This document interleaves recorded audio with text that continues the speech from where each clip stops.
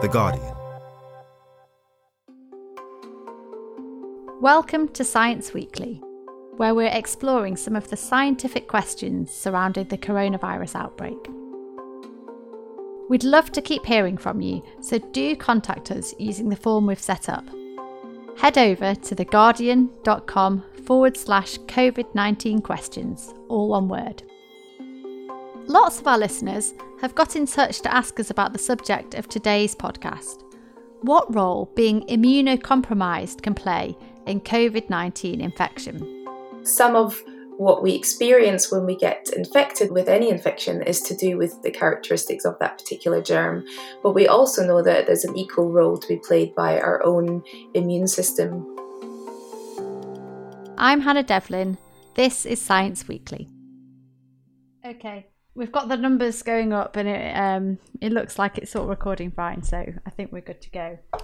All right, brilliant. Jenna, could we just start by giving your name and affiliation and title? Yeah, so I'm Dr. Jenna Machoki and I'm an immunologist at the University of Sussex. On previous episodes of Science Weekly Extra, we've looked in depth at how our bodies respond to viruses and specifically COVID-19. But it would be great if you could just give us a quick overview of when a virus enters our body, what happens and how our immune system mounts an attack against infection. Yeah, so we have all these delicate barriers to our body, such as the cells that line the respiratory tract and the cells that line the digestive tract, even the skin. These are all part of our immune system, really.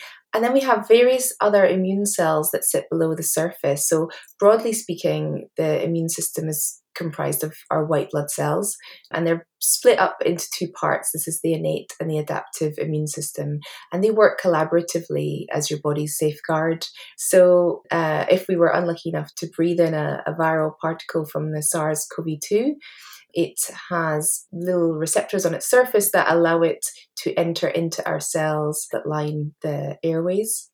And upon doing that, it's going to set off a red flag to our innate immune system, because the innate immune cells are sitting there waiting, performing a bit of a surveillance function, and they are sort of programmed to recognize things that are our own body and things that are foreign and things that are safe and things that are dangerous. So as soon as something enters the body that's not us, it's a foreign non-self, we call it, then it's going to notice that something is up and there's a red flag, and it's going to start with this inflammatory response. So these are the symptoms that you would notice when you first get sick with any sort of illness.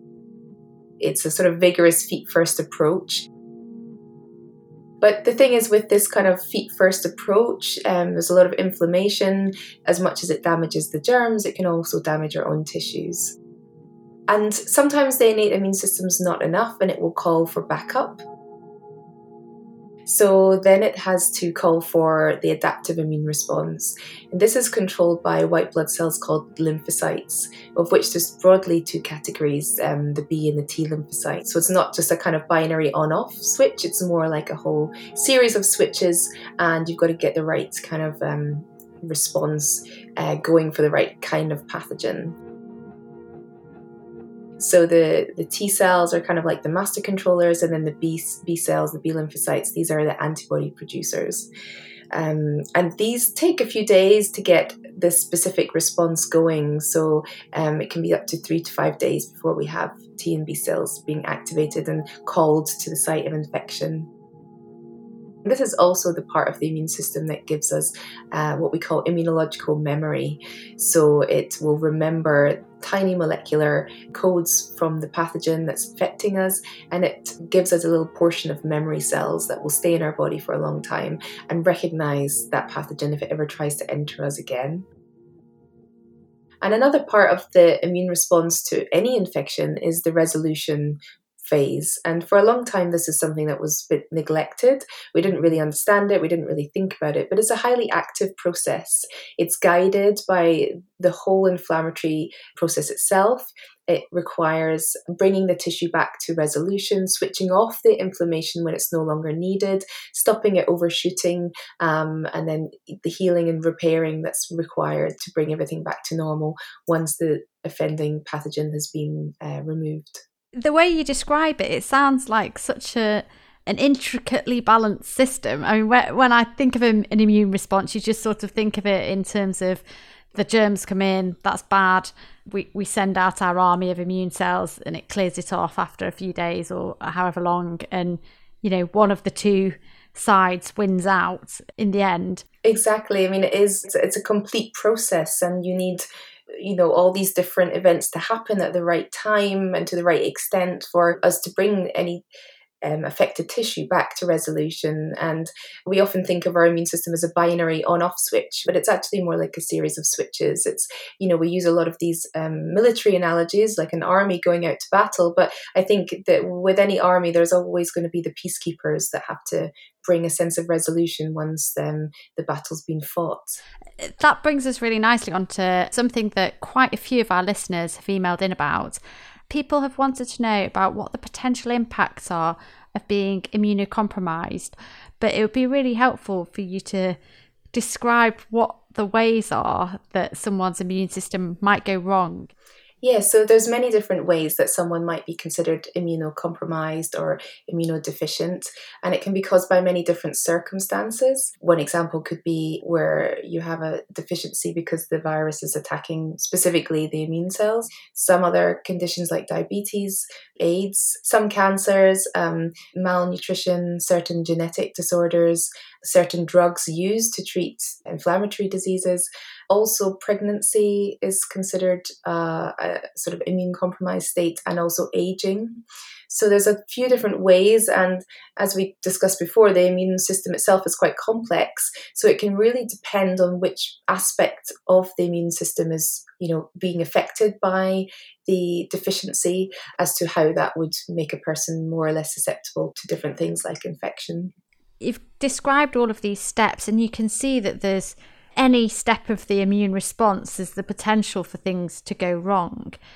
Do we know much yet about what's kind of differentiating between people who have a very mild version of the illness and those who suffer much more severe symptoms or even die? We're still looking for clues as to why somebody would respond worse or better to the current coronavirus outbreak. Aside from sort of the vulnerable populations that we've discussed, there's very little clues to tell us why a normal, healthy adult with no underlying problems would develop, pneumonia and end up in intensive care versus another person who of the same kind of demographic who might just end up with mild symptoms or barely even know that they have the infection. We know that some of what we experience when we get infected with any infection is to do with the infective agent itself, the characteristics of that particular germ. But we also know that there's an equal role to be played by our own immune system. And I think of it as, we all have our kind of own unique immune identity. The immune system genes are very unique in how they recombine when we inherit them from our parents. And that's kind of by design. So, if we all reacted the same way to an infection, we'd probably have died out as a species by now. So there's an inherent immune diversity within our population. And I think this is really something that we're trying hard to work out. And in general, I think it's something that we need to understand more about in terms of how our bodies and our immune systems interact with various different infective agents. We've touched on this already, but another topic we've received a lot of questions on is autoimmune conditions. And it would be just useful to maybe describe what an autoimmune disease is and how having one kind of comes into how you're likely to respond to a virus. Autoimmune diseases are something that's on the rise. Some of the most common ones are things like rheumatoid arthritis, type 1 diabetes, lupus. I like to think of it as it's a case of mistaken identity in the body. As we produce our adaptive immune cells, the T and B cells, they become educated to recognize what molecules belong to us and what molecules belong to something else, so a non-self, something like a germ. But when we have an autoimmune condition, our T and B cells mistakenly recognize part of ourself as something foreign, and then these unchecked T and B cells just start to wreak havoc on the body. And the causes behind autoimmunity remain quite broad and murky. What we know for sure is that there's rarely a single cause. So approximately 30% is linked to genetics, particularly the genes of our immune system. But the remaining sort of 70% is the result of a whole spectrum of different triggers from our environment, situations we encounter, stress, other lifestyle factors. And we refer to this as the mosaic of autoimmunity. So there's no one recipe of factors. We know that with certain with all autoimmune diseases, there's an underlying immune deregulation. So something's gone wrong, and that could then generally leave that person more likely to respond inappropriately to infection. But most of the time, people with autoimmune diseases tend to be immune compromised as a result of their medications they could be taking for their disease. So immune suppressive drugs to shut down this inappropriate immune response that's causing the problem. So there's often a complex balancing act to make sure that people who have to be on these medications long term can still remain enough immunity to protect themselves from infections, but also sufficient to suppress their immune processes that are happening in the body. One of our listeners wondered whether having an overactive immune system could actually be helpful, and it'd mean you're at less risk of getting a severe case of COVID-19. Yeah, I mean, I think the thing to think about with this adaptive immune response that would be triggered in an autoimmune disease as well as in COVID-19, for example, is that these responses are very specific to particular, we call them antigens, so particular molecules associated with that disease. So in rheumatoid arthritis, the overactive immune response is directed at little antigens in the joints, whereas at COVID-19, they would be directed at the virus. So they're kind of partitioned off in that sense. But inflammation can be quite damaging to our own tissues. And if you already have raised level of inflammation in the body, and then you experience infection with coronavirus, I think that could actually be perhaps problematic because, as I mentioned earlier, you need a very controlled immune response.